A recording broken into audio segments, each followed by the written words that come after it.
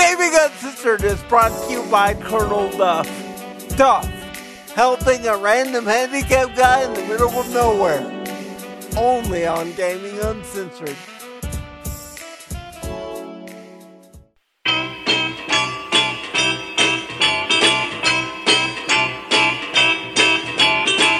Sunny day, sweeping the clouds away. We are controlling transmission. Divided by 1,000 miles of barren wasteland, two men mysteriously linked by alien technology on a podcasting mission to boldly deliver video game news and views directly to your brain. This is Gaming Uncensored.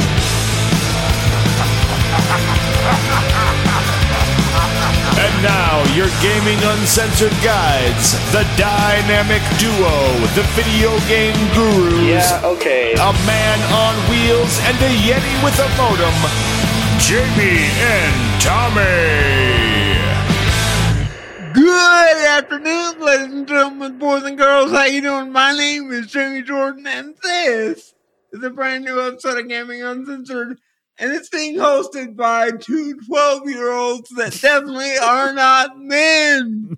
And of course, Tommy's sitting over there. What's up, man? Not much, dude. We will get into that. We've got lots to talk about this week. Lots of good games. It's an allusion to a game. People. We'll talk about it in just a little bit. So I'm Trump, and I do not give a crap. I really don't. Yeah, we've got tons of games to talk about today. So we've got news. Let me go ahead and say we've got news. Go by the show notes, gaminguncensored.com, because we're definitely not getting through all the news because we're going to spend a lot of time talking about games today. So that said, a little preview of the news we likely won't get to. We've got a bunch of Final Fantasy 16 news. There was a showcase of Final Fantasy 16 a couple weeks ago, and so lots of information that came out about that. We've got a little bit of Nintendo news. We've got a million games that have either been delayed or probably are going to be delayed or may not ever actually happen, and we will get into some of those if we have some time, and a few other things. We'll see. Probably won't get there, but go by the show notes, gaminguncensored.com, to see what we didn't talk about on the show today, because that will happen.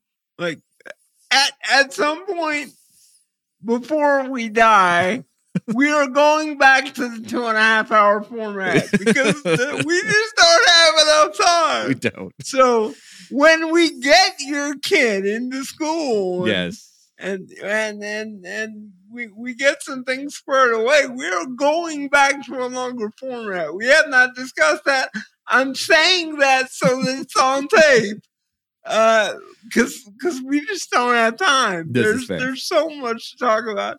And there's so much to talk about this week, especially that I almost did not get through it all. Yeah. I've been sitting around watching you play video games for the vast majority of this week, and I'm not really that upset about it. Yeah. It's been a good week of games. It's been a lot of games, which has been fun. And so, yeah, we've got lots to talk about on the game front. I don't know if you want to jump right in there or if there's anything else. I think we need to say thanks to the Patreon guys. We do need to do that for sure. So right here at the top, thank you, Cabbage, Jose, Narc, Duff, Josh, Hector, Spencer, Spider, Kavash, Chad, Zeke, Chris, Brigham, Sam, Andrew, and Leek. Thank you guys for your support. Because of your support, we're playing games, and you're about to hear about them, which is kind of the goal of this whole symbiotic relationship that we have going on here. So it's kind of working, which is good news. So if you would like to also support us on Patreon, you can do that. Go by gaminguncensored.com, click that become a patron link there near the top of the page. In addition to helping us play games and then talk about games, you could also watch the video version of this podcast on Patreon if you so choose to. It is again, we don't know why you would, but we make that available to you. That we know some people like that. So there you go. You've got that option too as a Patreon subscriber, as well as some additional content from time to time. We used to be better about that. We're not as good about it anymore, but we've got E3 coming up in the next couple of months. And so there will definitely be some Patreon content coming soon. And so this is a good time to sign up and support us over there. So we'd appreciate it. I promise you that before this show ends, the Patreon content will not suck. I can't tell you when it's gonna start not sucking. I really can't, but at some point it won't suck. Yeah, we're not there yet. Yeah, but we'll get there someday. And we'll take your money till we get there. So thank you guys. Yes, absolutely. It's a big deal. I would say that there needs to be some preface, but I really don't think there needs to be some preface.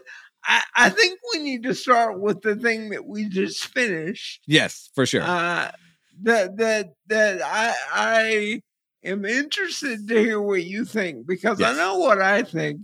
And I'm really, really surprised. Yeah, we got 3 games to talk about, so let's talk about God of War first, because we've been talking about that for a while, and the good news is this is the last show we'll spend significant time on it, probably, because we finished God of War since last we did a show, and so we've seen most of the game. There's obviously content, there's post-game content, which they're really good about, and all that kind of stuff, which is great, and so we may go back and tweak some of that stuff, but now we're on to something new and probably won't, so this is it for God of War, at least for the time being. So finished God of War.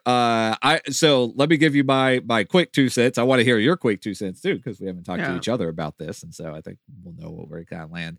I mean, I'm not gonna blow anybody away here. It's a fantastic game. I dug it. The thing that I will say about it is and I think in a lot of ways, especially compared to what I'm going to call the first one now, the previous game in this series, the first of the new God of War series, the last game captivated me more from the very beginning because it was more novel, right? Like I'd played every single God of War game before that. And so it's not like I didn't know what God of War was, but they really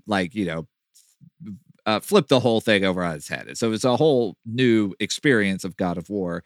And so the first game really captivated me from the very beginning. The second game took a little bit to get rolling. Like it did. The mechanics were there. Several it was hours. But it just wasn't captivating the same way. It was good, but it wasn't captivating, I think is the way that I would describe it. Like I didn't not want to play it, but it also wasn't like, hey, you got to come play me. You got to come play me. By the end of the game, I was completely hooked and had to play it. Yeah. And obviously you saw that with how much video content happened over the past couple of weeks, because it gets really, really good once you get deep into the story and you get deep into the leveling system where you have abilities and all that kind of stuff, and combat is really, really fun. The game is captivating narratively and it's super fun to play. And it's just at that point, it's super hard to put down. It took it a while to get there, but once it got there, it's as good a gaming experience as anything else we played in the past several years. Okay, so we eat a lot of crow on this show, and it's been that way since 2005. And we made a mistake, not a mistake, because we didn't know, and we called Horizon our game of the year. Horizon's really good. Horizon did a lot of things really good. God of War did all of those things better. And from my perspective, except for maybe the combat, I think the Horizon combat was probably more interesting. But from a story perspective, and from an oh crap, what's gonna happen here kind of a thing, God of War nailed that. Yes. Like I'm watching you play this and wishing that we can have a discussion as you're playing this, because at the end, I had absolutely no idea what was going to happen. Yeah. No clue. Like the guy that we talked about several months back that wrote the piece about the AAA games and how they're sort of formulaic and there's a first, second, and third act, and there's a big ending and all that. Like Horizon was that. It was very clear where you were, and God of War had that too. The difference was that I had absolutely no idea at the end what was going to happen, where they were going to go, who was going to live, who was going to die, and was there going to be a next title? And because of that, I am ahead with God of War. I'm putting God of War above Horizon at this point because they did a better job with storytelling, I think. Yes, I would agree 100% with that. I narratively, to me, there's a comparison to be made, but there's not much of one. There's a pure winner there. That God of War was just narratively a much, much better game, in part because of how it tells a story. And this is a challenge for Horizon, as it is for any open world game. There's very few open world games that you're going to tell me are some of the best stories that we've ever had in gaming, because it's really hard to tell a story in an open world game. You really need a game that has kind of a story progression with story beats that are tied to certain places that you don't have access to until you do something, and characters that you can't just go like happen upon, all that kind of stuff that is incredibly difficult to do in an open world game. You could do much easier in a game like God of War or a game like The Last of Us, which obviously narratively is brilliant. We're seeing that play out in a TV show now and everything else. And it's just a very different challenge. That said, Horizon botched the ending, right? Like that's I think you and I both agree that the ending of Horizon was just tons of missed opportunity. The game is phenomenal. The ending leaves you pretty disappointed. Bummed. Yes. Yeah. God of War is kind of the opposite in that it started slow, but man, the ending was great. Like I thought it wrapped up really, really well. That last act, we'll say, since you use that term, that's a good way to look at it. The kind of last act of that game is just phenomenal. Like it's captivating. It's the part, we're going to get spoilery here. So for anybody who hasn't finished the game yet, I'm giving you that warning right now. I'm about to spoil some of the ending. Well, all the ending of God of War. Who cares? We're the last people to get through it. So anybody that hasn't got through it yet, you've been forewarned. But the fact that the character that dies is Brock was brilliant. Like in that, like Brock and Sindri, like the whole time are key characters through both games and are fascinating, but they're also the comic relief, right? Like that's so much of what their purpose is. Like they have this funny relationship. They're both these like over the top characters and whatever. And so you never quite, or at least let me say, I never quite, I won't project on anybody else, but I never quite like took them seriously as like important characters in the narrative as much as like these are the guys that are keeping it, you know, fun and lighthearted. Like even in this game where like you go on like missions with Sindri and Brock, like you get to have both of them as kind of your companion at different points in the game, and they're like just funny, entertaining characters. And then at the end, like it's the most heartbreaking thing that one of them dies, really, again, because he was already dead, but not really. It was just a whole mess of that. But he dies for real this time, apparently. And Sindri is just destroyed. Like you take this character that's been like the comic relief of the whole thing, and at the end of the game, he just hates your guts, you know? That is like, right, dude, this is like, that is not how I saw this game like wrapping, you know? Like those were not the characters that I saw being like the emotional, like, catalyst to wrapping this game up. And it's brilliant because of that. Because it's not Freya, it's not Kratos, it's not, you know, like it's Freyr that's the sacrificial lamb, and it's, you know, like it just like it was a brilliant use of characters in a way that was surprising and yet super powerful, and I really dug that. But you know what they were? They were extras. Mm-hmm. They were Eddie Murphy in a non-Eddie Murphy movie. Like, you know, one of those movies that's not an Eddie Murphy movie, but like you're watching a movie and you're like, crap, that's Eddie Murphy. And then he dies and you go, oh crap, I didn't expect that. Right. Like that's what they were. and then when that happens, that's the thing. I'm gonna totally ruin this because the twist I did not see at all. Like I didn't either. It was great. No, not at all. Like we've been doing this for 40 years. I didn't see that twist. Yeah, they had me hook, line, and sinker. Like I like gasped audibly, you know, like when it happened. That just like, yeah, it was brilliant. And it's very rare to be surprised by a game like that at this point, even with the like, you know, I'm also not trying to piece it out. Like I'm kind of just enjoying the story. I'm going along for the ride. I'm not like dissecting it in my head, which makes it all that much more fun when you get the big twist, you know. Right. It just, yeah, it's brilliant. The thing that is mind-bending to me, and you used a good word when you were talking about The Last of Us TV show last time we did this show. You used the word telegraph when talking about when the infected were going to show up and all that. There's lots of telegraphing going on in all media everywhere. If you pay attention, you can sort of know what's going to happen in a given whatever it is, whether it's a movie or a TV show or whatever. There's lots of telegraphing that happens. There was none of that here. None of it. Like, I'm going back thinking, like, is there any way that I could have realized that was... And no, there's not. Like, you don't know. Yeah.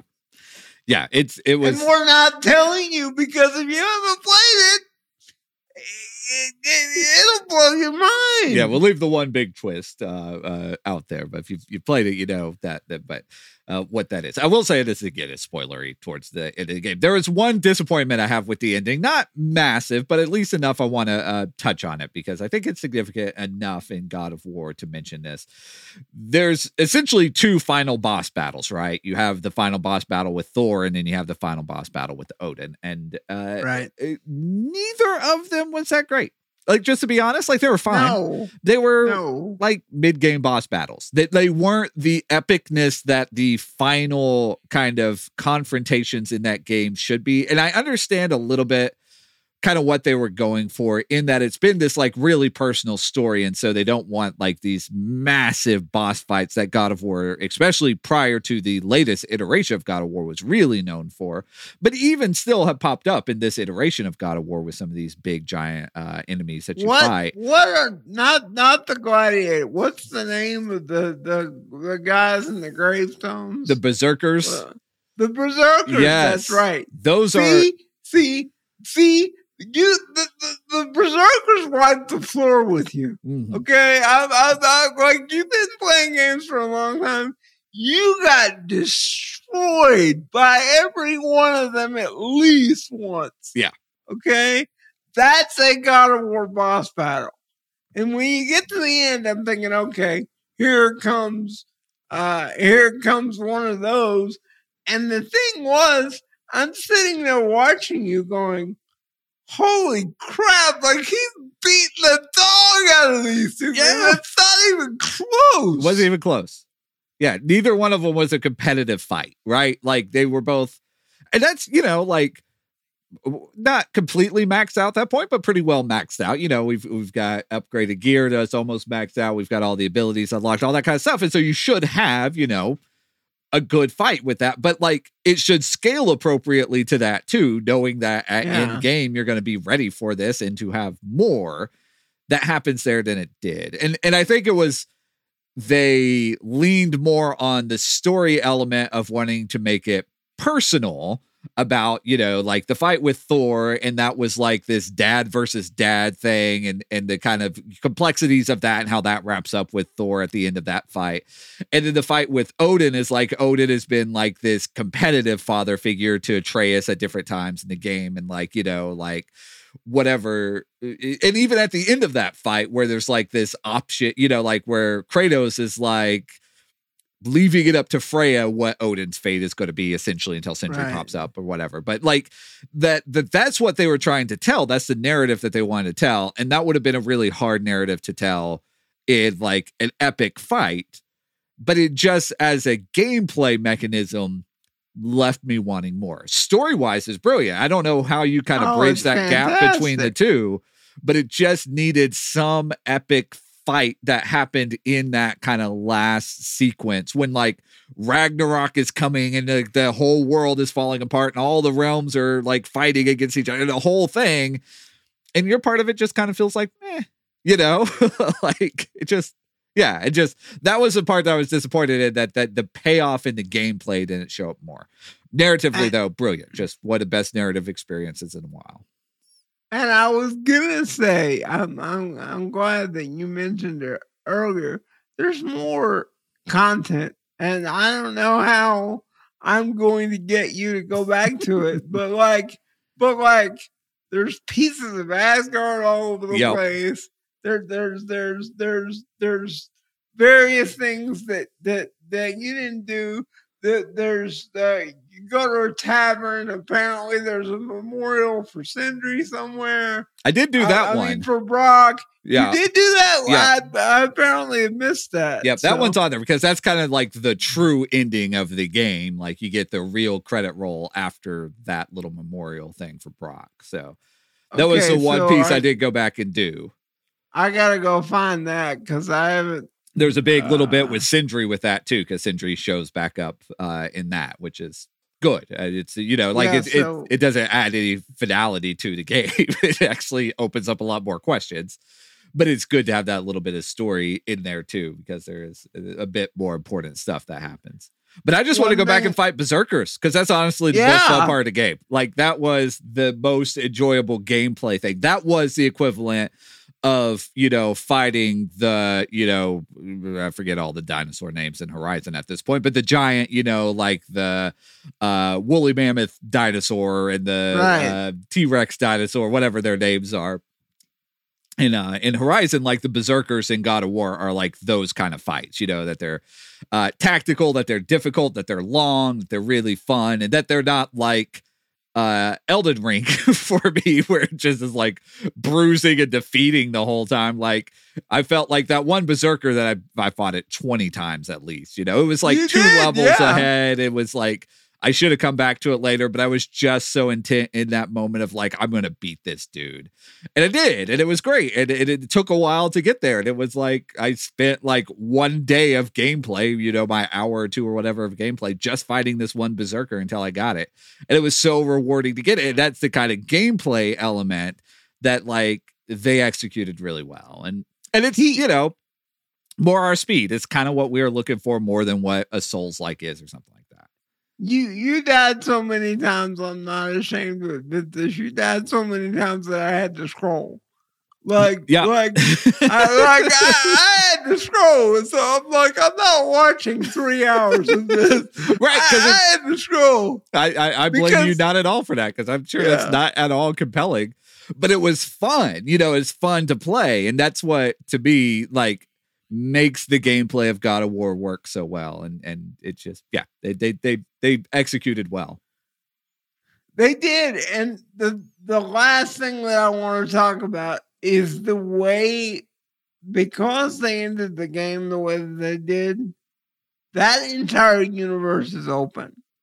The universe is open for there to be another Kratos game. The universe is open for Atreus to have his own game.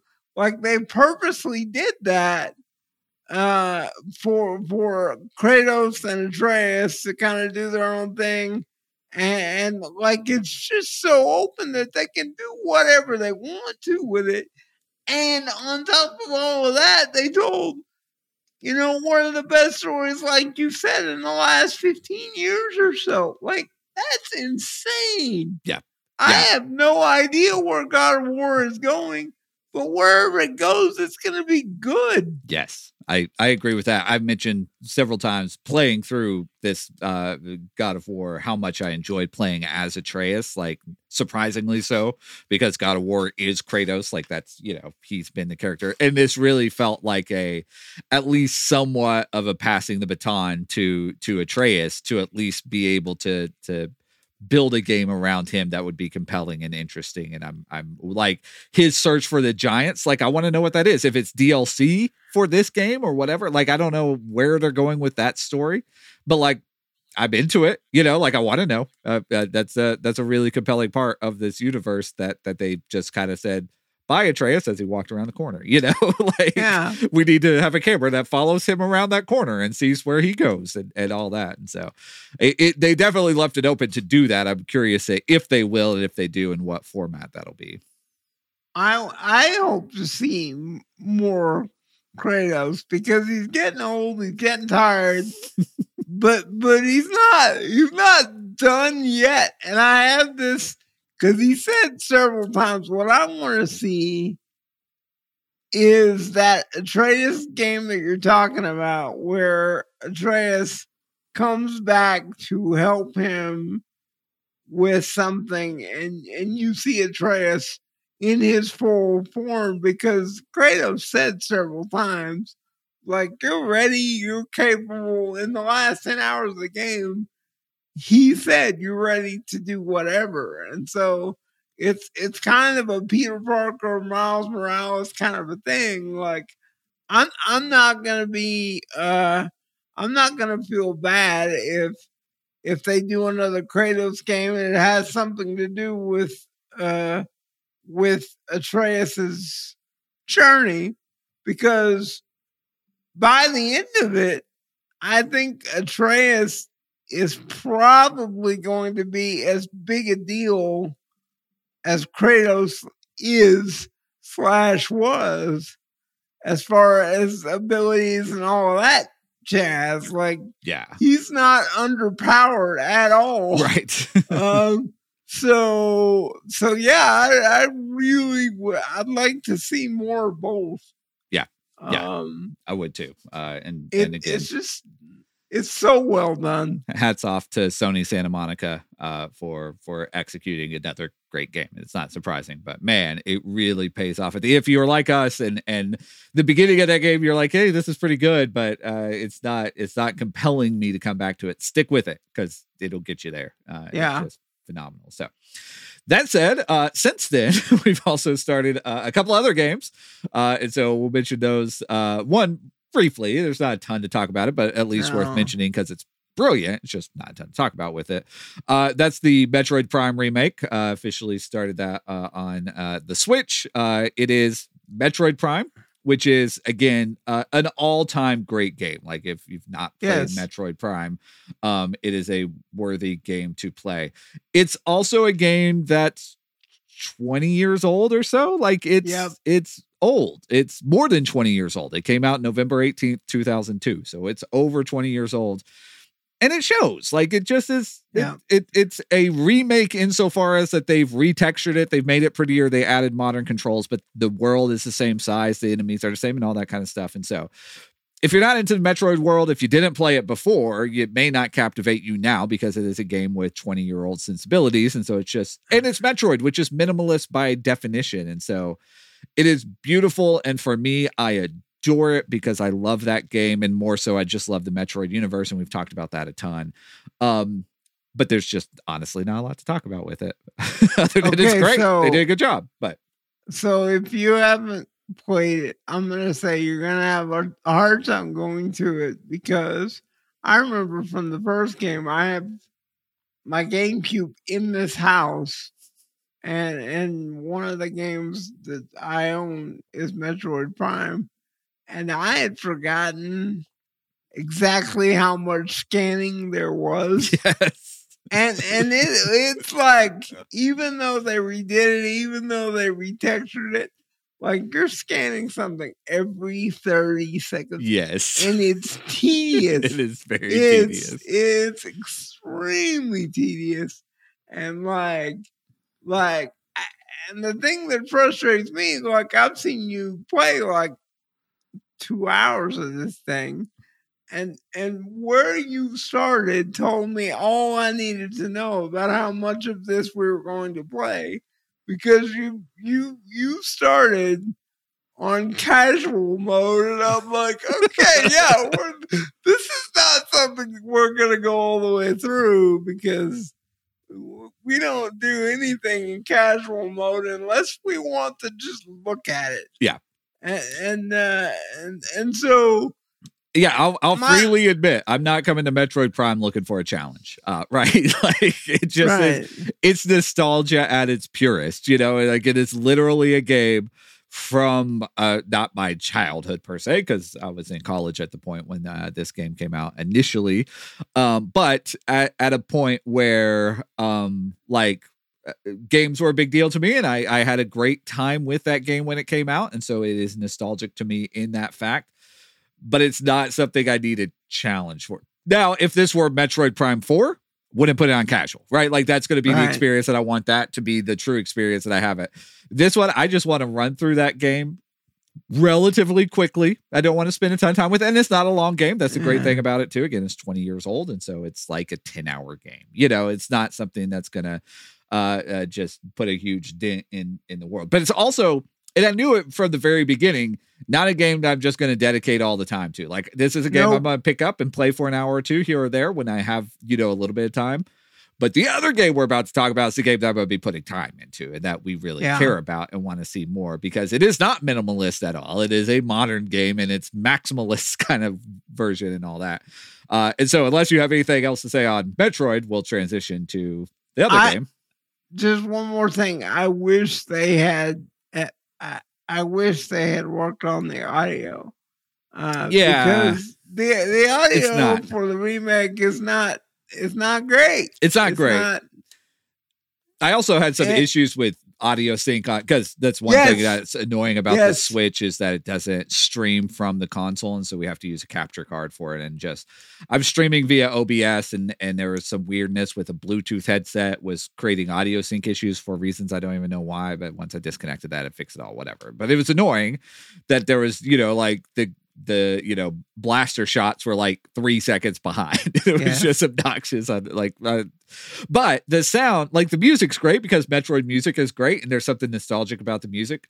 The rest of the sound sounds like it's 20 years old. Like the visuals look great. The sound just doesn't meet like modern sound sensibilities the way that the visuals are feeling more updated. Like they feel dated. And I do wish that was better. I wish they would have voiced stuff. Like all the scanning things, like having a computer voice that reads through all the scanning stuff would be great. And see, that's one thing I don't understand. I know it's possible because every time that you find something new, it goes, new log entry, and I'm like, why can't you read all of that? Why is that? Why?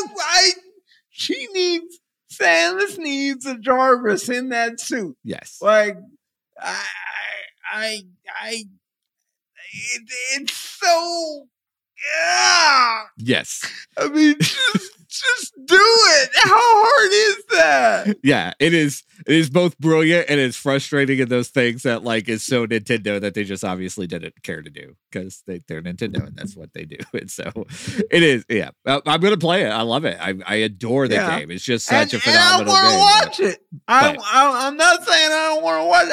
I want to watch it because it's great. But you're probably not gonna hear us talk about it much more because it's right. It is what it is. So that's it.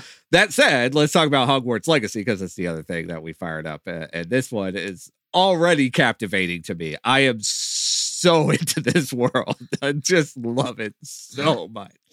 And that's why I said we're children. Yes. Because I posted on Facebook, there's not many games that I buy because we've already bought. And so if you're playing it, I usually don't go buy a copy. After watching 2 hours of this, I'm like, I have to have this just to like walk through it and see things and And like I finished up with the last video like an hour ago, and I have to tell you, before you go back, before you leave Hogsmeade, there's a page floating on the side of the bridge that you need to go grab because you missed it. Fair enough.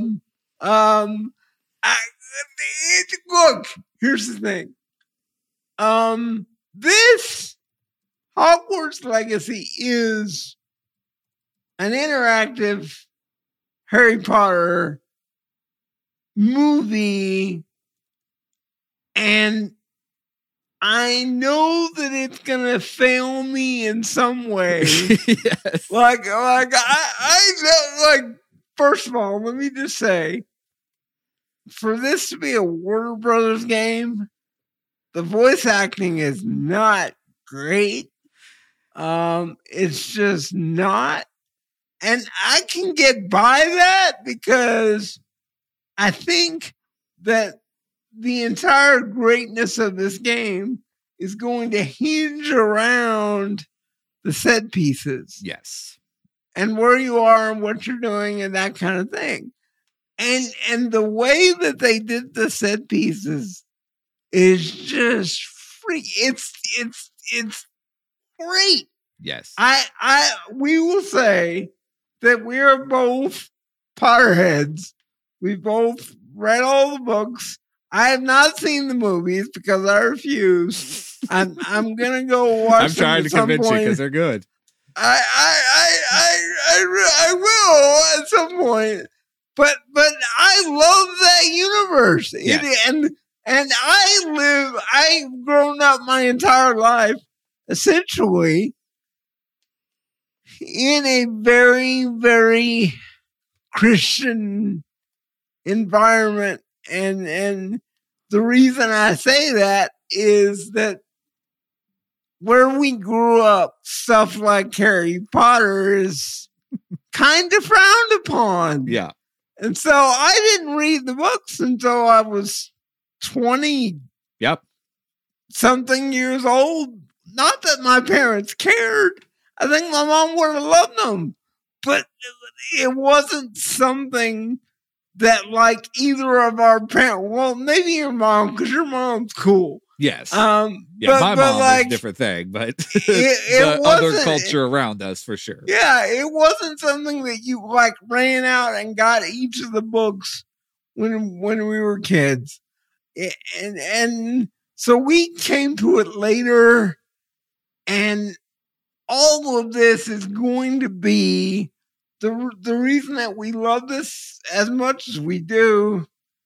I don't think that either one of us will be able to tell you whether or not it's a good game or whether or not it's technically okay, because our viewing of it is so colored by the fact that we love this world. Yeah. Like, it's like a Lord of the Rings game. Yes. Okay, if you're a huge Lord of the Rings guy, you're gonna pretty much like whatever Lord of the Rings thing is out there. And I'm afraid that's what this is going to be. But to me, that's the key right there. What you just said is that's not true, because there's a billion Lord of the Rings games and most of them suck. Right? Right. Like, there's so many trash Lord of the Rings games out there and a couple of good ones. The Shadow of Mordor games, pretty good. Right. Those are fun. Most of the Lord of the Rings stuff sucks. And that was the thing that I was worried about with Harry. I know both of us were worried about when we first heard about Hogwarts Legacy. When they first announced it, both of us were super skeptical, because there's other Harry Potter games that exist. There's licensed games based off of the movies that exist, and they're trash. But like, there is the potential, if you can capture the feel of that universe, both in the setting. And so obviously with Hogwarts, and that's such a big deal. You can't screw that up. If you screw that up, you're done. And so far they've done a marvelous job with that.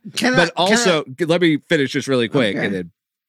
But also with just the kind of like wizarding world that is Harry Potter, of that sense of like being enveloped in this kind of magical world that is like great on the page, but challenging in a interactive environment. So far, Right. we're only a couple hours into the game, but so far they have delivered on both of those things. And so as soon as you get those, like the fan service part of like, I love this world just clicks. And it's just like, yes, I'm in Hogwarts, like, yes, this totally makes sense. I totally buy in. And at that point, you've got so much like freedom to do kind of what you want with it because you've got us hook, line, and sinker. But you have to pay attention to the details. And that's what I'm so afraid of, because one or two very small missteps and you're done. Like one of the things that had me grinning like an idiot is that there are pictures everywhere. Yes. And when you walk by them, they move. Some of them talk to you. Just like great. the books. Like, Yep. it's the most amazing thing. But if you miss that, and I'm thinking about Guardians of the Galaxy here. We talked about Guardians of the Galaxy forever because it was great for 80% of the game. And then 20% of the game, the last 20%, they just got tired. Yes. That this is going to have that same problem. Like how long can they hold this together? Because if those little details aren't there, then it's over. Yes, right? for sure. And that is the kind of balancing act. But because they established from the beginning such a strong foothold with it, it does give them more leverage than you would if you didn't like jump into that world and were immediately captivated by it. And if you're not like a Harry Potter person, like I could see how it may not be what gets you into that world. But if like this is with us, we read the books in our 20s. I read all the books in my 20s too, like that's when we got to the books, watch the movies. I am now rewatching the movies with my daughter, like we're like still, this is a world that we care about.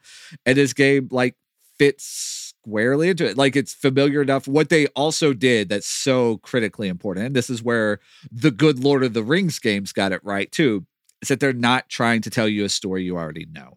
And that is, I think, such the issue with so many like attempts to do these kinds of games, a Lord of the Rings game, a Matrix game, Harry Potter game, whatever, these beloved franchises that we grew up with. When you try to retell the story that we already know as a video game, like it just never works. The fact that this takes place like 70 years before Harry Potter or something like that, I don't know. It's like the late 1800s that this game is taking place, that it's familiar, but it's not the world you see Professor Weasley. That's one of the main characters. And so you're like, Weasley, I know Weasley. Sorry. I got something in my throat. My voice just died. I don't know what happened. I'm just squeaky all of a sudden. That's all right. But that names, that you're familiar with this world enough that you're like, oh yeah, I'm connecting some dots here. But everything else is different and new. The fact like this, Natty, this character that you meet early on, is talking about another wizarding school in Uganda. I'm like, that's awesome. I want to go visit, like when she's explaining, like it's built into the side of a mountain. I'm like, let's make that the next game, like, let's go there and have a game at Ouagadougou or whatever. Like, I'm just like, I want every bit of this. Give me more. And the thing, and it's happening, it's gonna I'll just warn you, the more that you play, it's gonna happen, because when the second person you meet is Professor Weasley, I'm like, okay, is that Ron's mom? Like, she's too old to be Ron's mom. I read all the books. Like, no, it can't be Ron's mom. Who is that? It can't be his sister. It's same thing with Headmaster Black. I'm like, okay, how is he related to Sirius? And like, your mind starts going, and that is why the details are so important. Yes, and it's gonna be so hard for this game because they have to get the details all the way through. Yes, because one mistake and you're done. But so far they've killed it, and that's given me a lot of hope for where this game is going. And it's a narrative-driven, open-world single-player experience where you could do things a whole lot easier, which is, like everybody's trying to make games that aren't that, it feels like, and those are the games that seem to land well. And so, one more thing. Yeah. One more, because you've been through 2 quote-unquote classes. Yes. And I was really surprised. The first thing that you did was moving a ball to the edge of a platform with Natty, this person that has taken you to Hogsmeade. I was like, okay, he's gonna figure this out. He's gonna nail this. And like you did, like it didn't work out. And I was like, okay, that I'm kind of surprised. I have no idea, because the whole game is premised on the fact that you're a 5th year, right? Right. And so there's got to be more classes. There's got to be a Snape in there somewhere. There's got to be I don't know how they're going to do that, because the classes are the hardest part of the thing. Like, there are other students there, and there's obviously discussion going on, and they're talking about different things. But really, once you get done with whatever you need to get done, class is over. Like, class dismissed, go do whatever it is that you want to do. And I really don't know how they're going to do the rest of that. Yeah. Because you can't take it out of Hogwarts too fast, because it's about this person being a 5th year and having to catch up. Yeah. And so I don't know how they're going to do that.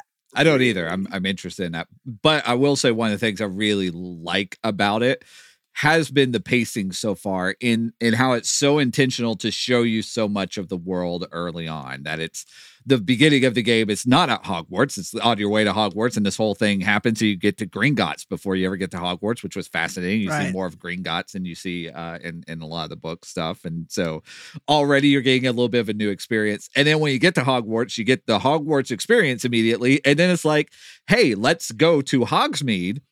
And let's walk there and show you all these places that the Forbidden Forest and the lake, and all, like, it just it's like saturating you in this world that, like, you're like, oh yeah, I know that place, but I never knew it was like here, and the view from Hogwarts from here looked like that, and whatever it is, it just, yeah. Well, that's the other thing I was going to bring up. When you walked out of Hogwarts, and it loaded and you're outside, I thought, crap, did it fast travel? I bet they fast traveled. I bet they just went to the next set piece. Mm-hmm. And I was going to be so disappointed in that, because I thought it was going to be like, yeah, now you're in Hogsmeade. They did it so perfectly, because you're walking around talking to this girl, picking up supplies for potions as you go. Yeah. Which is the coolest thing. and like, it's just so well done. And one thing that I think that a lot of people are going to struggle with, and I was hoping that you didn't do, and you didn't, is to fast travel everywhere. Right. Because I think even getting out of Hogsmeade and going back, you're going to want to walk just to see what's there, and just to see, like, it's kind of like, and it's a very much smaller scale, so don't throw anything at the screen when I say what I'm about to say, but it's kind of like playing Skyrim. Like, I can fast travel in Skyrim, and if I'm doing something in Skyrim and I'm just trying to get it over with, I will. But for the most part, I'm going to walk everywhere Yeah. in Skyrim because you never know what's going to happen. This is very similar. Exactly. I 100% agree. I'm going to use the fast travel at some point and probably near the end of the game, probably use it a lot more because you've kind of done the things at that point. But I have no interest in it right now. You know, like I want to find all the flues, you know, so I could unlock them. So I'll have them. But I'm not interested in using a single one at this point. One thing I got to ask you, because I talked about the UI with God of War and how easy it was to see everything. The UI with Hogwarts is awful. Like, it's so small. I can't read it. I don't. Do you have this? I mean, you have a pair of glasses on. You're sitting right in front of the screen. Yeah. Does it seem small to you? I don't have any problems reading it, but it's not great. It's cluttered. There's a lot of stuff going on. Like it is. One, I'll say that there's a couple of things where like God of War feels so modern to me in video game making, just how it plays, how it feels. The UI is a big part of that. The other thing I'll say is the cinematics are a big part of that. And both of those things, comparatively to Hogwarts Legacy, just aren't on the same level at all. The UI is just clunky, and in a way that games have been for 20 years, 15 years. You know, like it's not crazy, but it's just not innovative in any way. And the way that they do cinematics after playing God of War specifically, because God of War is so good at because God of War uses kind of the single camera shot kind of thing so much of the time, where it follows the action and it keeps you involved. And Hogwarts Legacy, like many other games that do their cinematics this way, has more of this like multi-angle camera thing that feels like a movie. It feels, you know, quote unquote cinematic in that it feels like watching a movie. But in a video game, it feels kind of stale because you take like action pieces and then you go, okay, we are pausing playing a game and now we are watching a video sequence, and then you will know when the cut happens that you're back to playing a game, where something like God of War does all that really seamlessly and you always feel engaged in it. It's not a big thing. It's just a different way of telling a story, and after playing something that is much more modern in its approach to telling that story, it feels dated. Not bad, but dated. One thing that I would like for you to do the next time you fire it up is just go through the options and see what's available, because I'm listening to it on my 5.1 system in the living room, and I've been telling you for several months that system is better than I expected, dependent upon what you put through it. Sure. And one thing that they did with Hogwarts, I can tell it's very obviously positional audio, and it's very well done. And the only issue that I see is in some of the cutscenes, the dialogue kind of gets drowned out with what's going on in the cutscenes. I think some of that may be tweakable. I don't know. But I would really like to get it and just dig through the settings and see what they did, because it's very obvious that they tried to make an interactive movie. Like, that's what I was kind of surprised with, that I didn't hear in God of War. The first 2 minutes of Hogwarts, I'm like, holy crap, you got audio over here, you got audio back here, you got, like, it's very clear. And I dig that. Yeah, it's a very extreme version of it, which at times also means things get lost. If you're going to have positional audio, you're going to have an issue where things get lost in it. You can't have it both ways.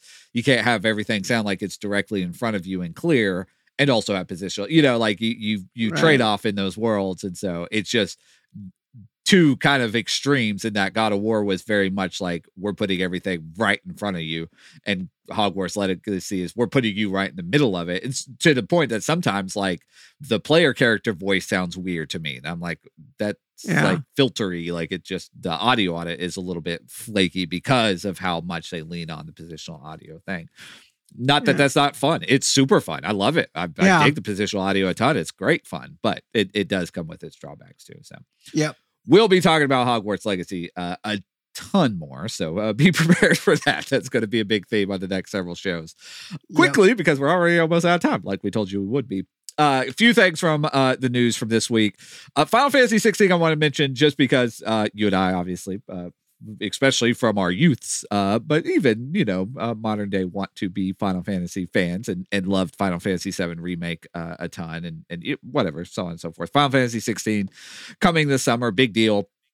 So people got hands-on with it. There was a kind of preview that was done in New York a couple weeks back, and so there's a lot of hands-on stuff.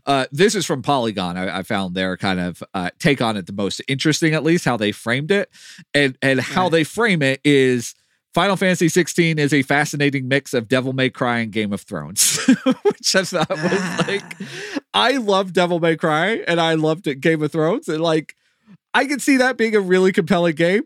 It's not Final Fantasy, but Final Fantasy hasn't been Final Fantasy in the way that you and I describe Final Fantasy for 15 years anyway. And so like, I am really trying to come to this game, like totally like open-minded and not trying to compare it to Final Fantasy 6, Final Fantasy 7, Final Fantasy 10, some of my favorite games of all time, and just taking it as Devil May Cry meets Game of Thrones and hoping that it's fun. But apparently it's heavily single character based. Like you have companions that fight alongside you. It sounds like it'll be very similar to God of War, where you may be able to give them some commands, but you're not doing anything turn based. Everything is action oriented. The companions are there or not there, but mostly autonomous from you. This is the one thing that I've seen in a couple different places that they talk about. There are some specific items that are called like something of timeliness or something like that will slow down time in order to give you like windows of time to like dodge or to do combos or that kind of stuff. And so that's kind of the turn-based like olive branch that they're trying to throw out there, which whatever. But also everybody's saying it's really fun. And so like if I can get past the point that the title on it is Final Fantasy, it might be an enjoyable experience, but it's definitely not going to be Final Fantasy the way that you and I grew up with Final Fantasy.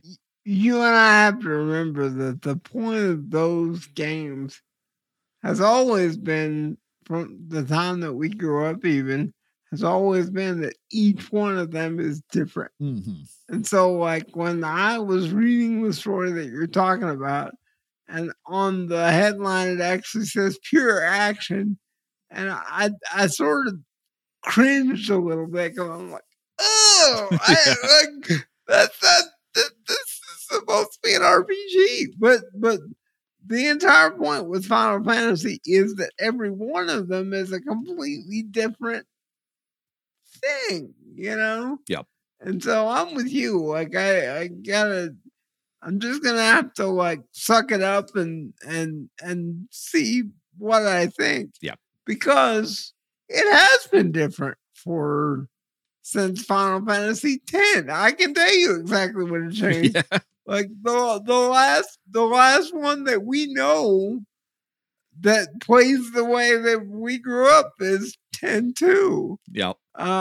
So yeah.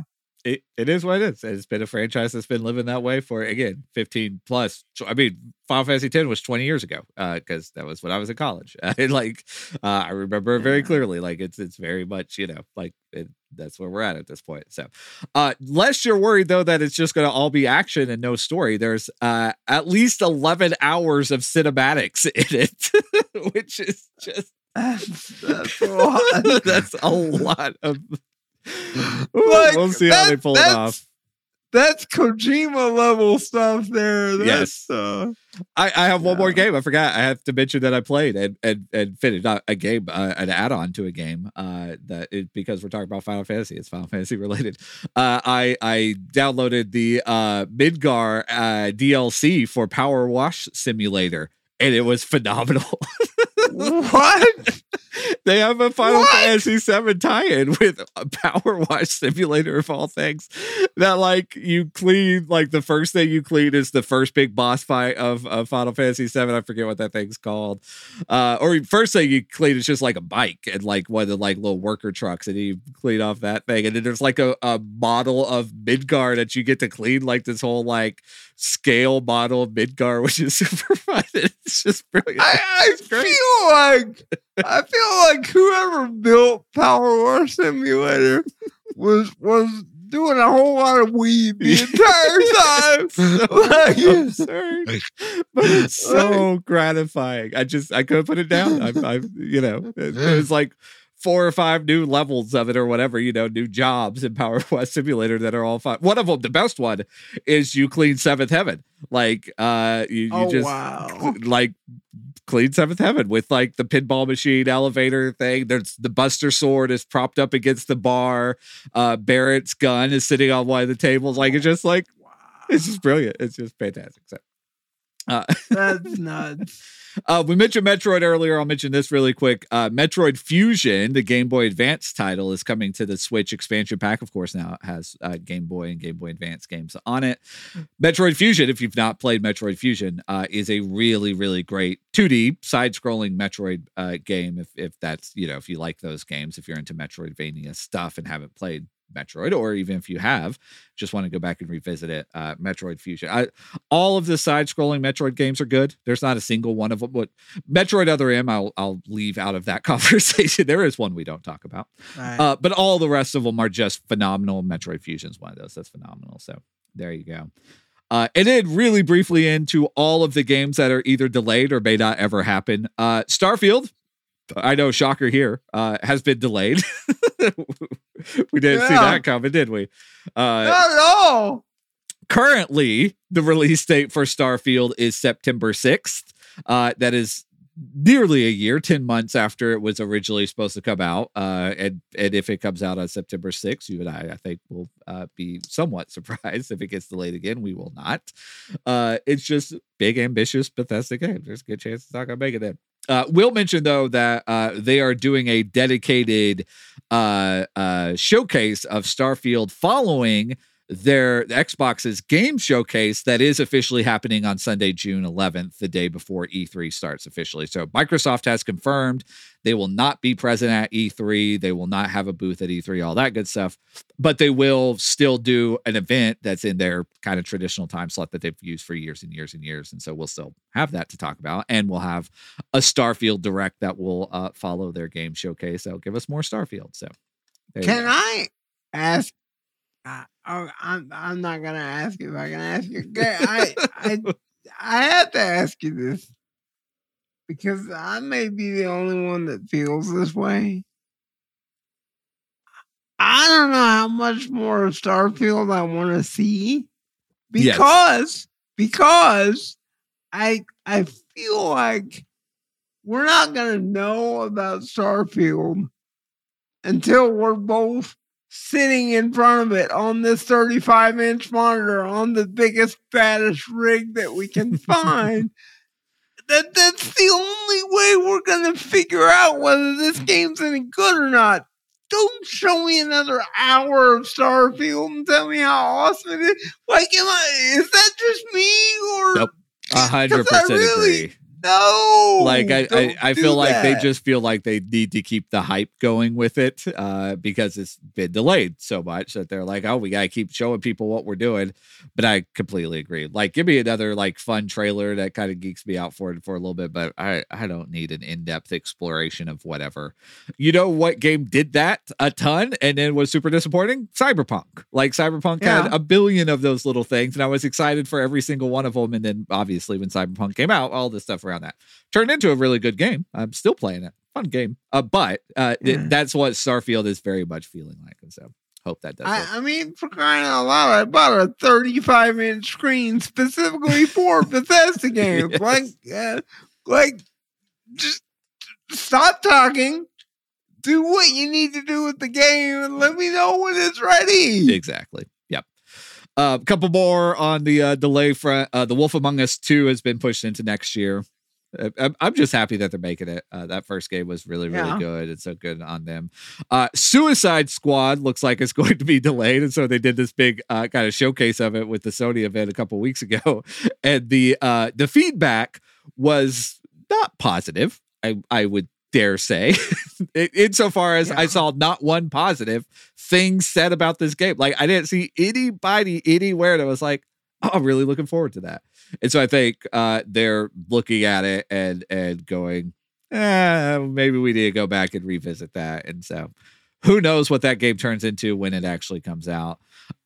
Fable is, quote, miles away, has just recently even entered into like full production. Beyond Good and Evil 2, a game that's been in production hell for years and years and years at this point, lost the studio head that was kind of overseeing that studio that's producing that game. And so whether or not we ever see that game is a big question. That's just kind of a theme right now. So is what it is. Okay, so I'm not going to say this about Beyond Good and Evil 2 because I want to see that. But Fable, guys, just give up. just quit. Like, I realize that you know, Fable's a good, like, okay, I got to tell the story because remember when Fable came out and it told you about all the stuff you could do. You have a house, you get married, you grow, you do all that. You know what blew my mind like 4 or 5 years ago is when I realized that all of that was in the original Witcher game. And I'm talking about the original Witcher game that like you and I barely got to run on systems for years. All of that is in the original Witcher title. It's all there. It's all fabulous.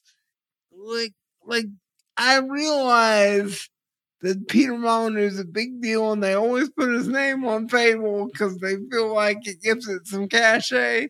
But the man's made his money. Why don't we just give up until we find somebody that knows what they want to do with the Fable franchise? Yeah, it's a game that its purpose for existing isn't necessary anymore. Like just exactly what you're saying. What it aspires or what it espoused to do, what it aspired to do. I tried to put those two words together. What it aspired to do has been done a billion times at this point. Like you can't really do more than that kind of world already exists here. I mean, you can, but to make a compelling game out of it, everybody kind of realizes that's not a right way to make a compelling video game. And so, yeah, what else is the rationale for that game existing? I don't get it. Beyond Good and Evil, I understand the rationale for that game existing, even though it probably never will. Fable, I don't understand the rationale for that game existing, even though by sheer force of will from Microsoft, it probably will and will be a like 75 Metacritic game. Right. Which is if that. Right. It'd be if that. Fine-ish. So releases, not a whole lot to talk about this week. I don't think that Wolong Fallen Dynasty was out last time we did a show. It's got an 80. No. It is on Game Pass. So if you have Game Pass, might as well take a look at that. But we had, big releases recently, and then those are kind of carrying over, and Hogwarts Legacy being a big one amongst those that I think has most people's attention.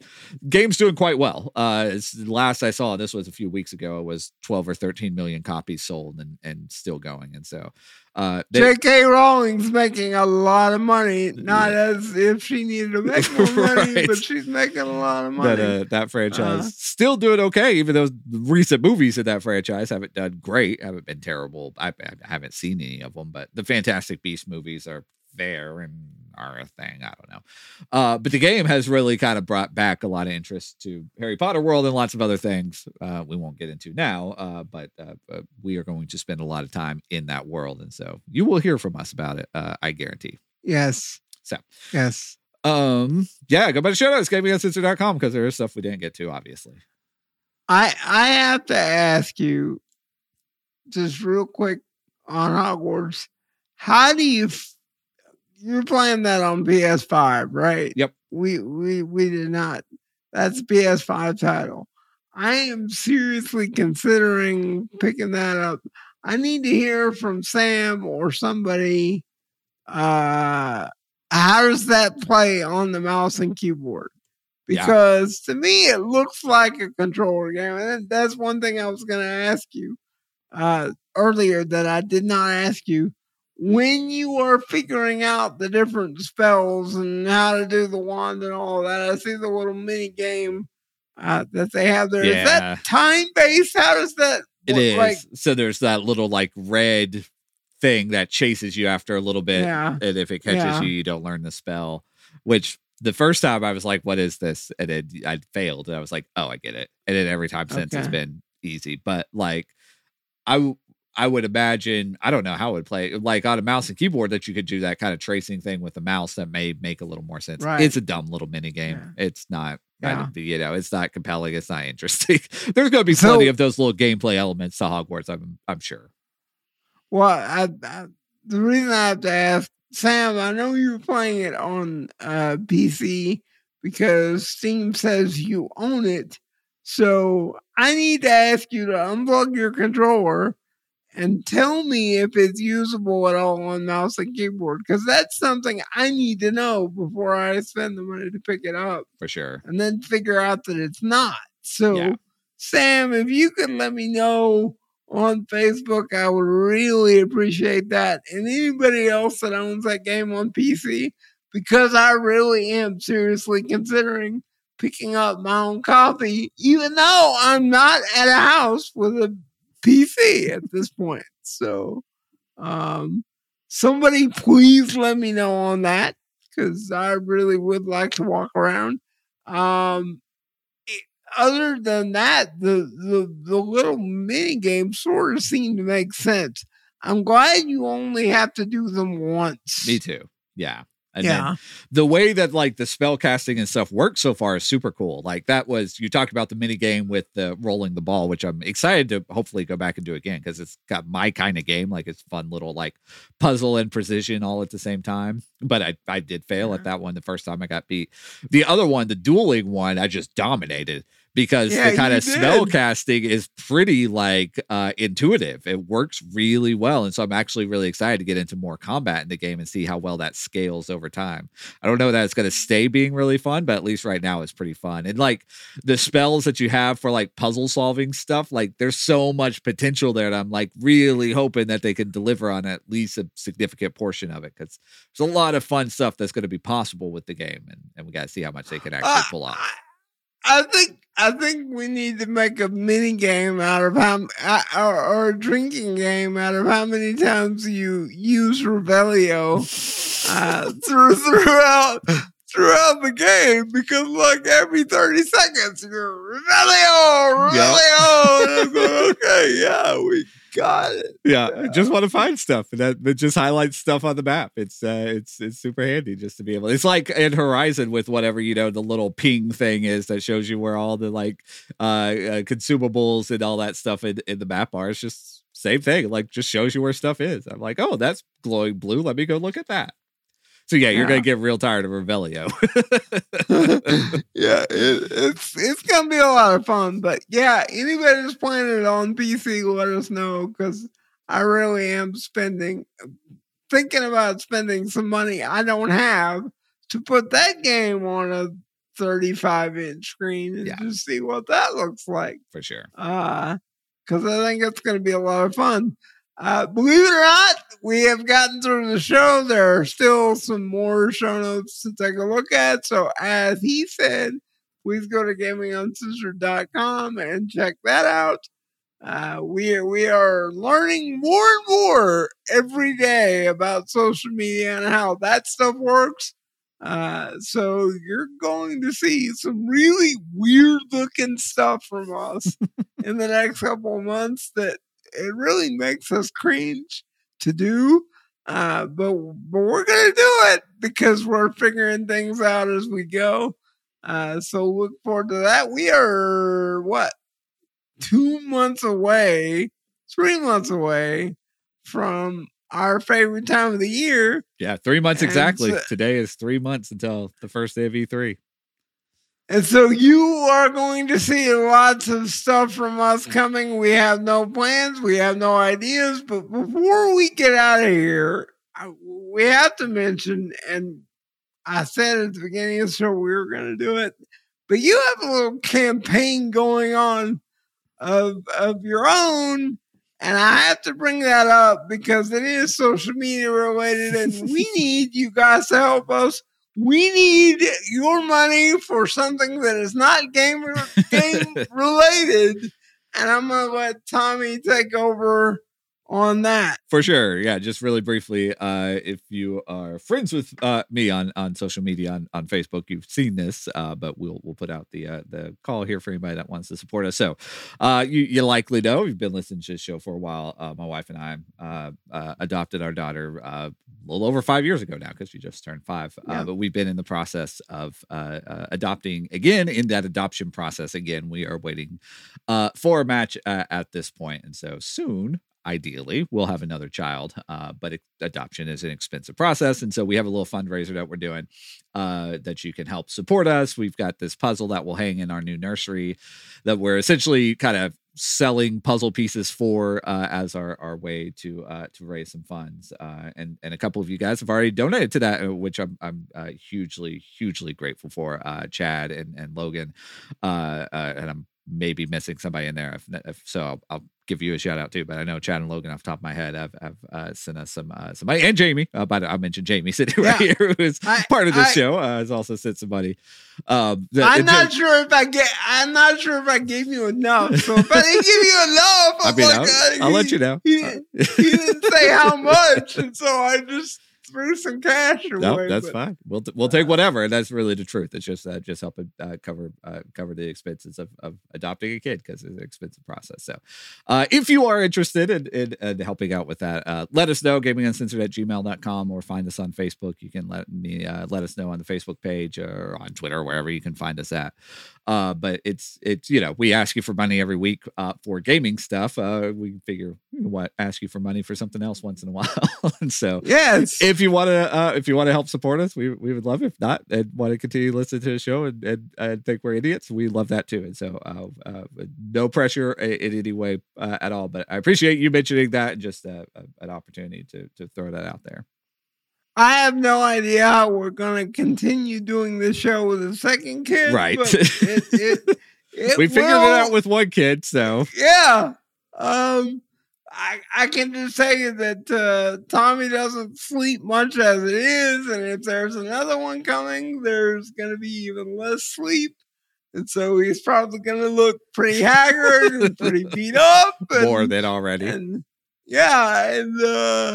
But I don't think this show's going anywhere because, like he said, we figured it out with one kid, and we're not gonna stop until she gets old enough that I can put her in like a branded hoodie and a hat and make her start doing commercials for us. Yeah. Because I'm the uncle and I can bribe her with money and ice cream, and that's kind of what I'm thinking with this kid. So, that's where we're at, and we would really appreciate it if you guys could help us out with that, because as they stated on the Facebook, adoption is extremely expensive and extremely hard. If you've never done it, it is very complicated. There's lots of steps, lots of hoops to jump through. For sure. And if there was ever something that needed a little financial help, it is this. So we should mention that they have every avenue to get money available out there. Yes. So whatever app that you have, PayPal, Cash App, Zelle, it is all available, and you can send us a message on social media and we can get you that information. You have more ability to get cash for this adoption than we have for this show. Yes. And I saw all the options and I'm like, crap, we really got to get on that, all of those for this show. So yeah, if you want to get involved with that, please hit us up on social media. Let us know. We will help you. We will help you find and use whatever app you are most comfortable with.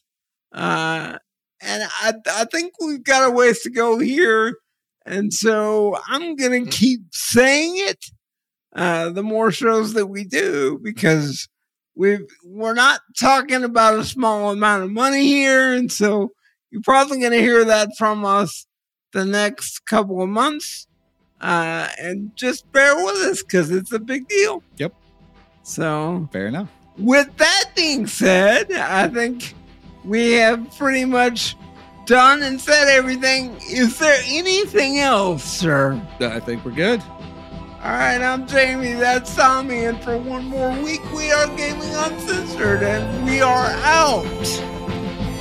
Would you like to submit a segment for the show? Send it to gaminguncensored@gmail.com. And don't worry, we'll play just about anything. Gaming Uncensored.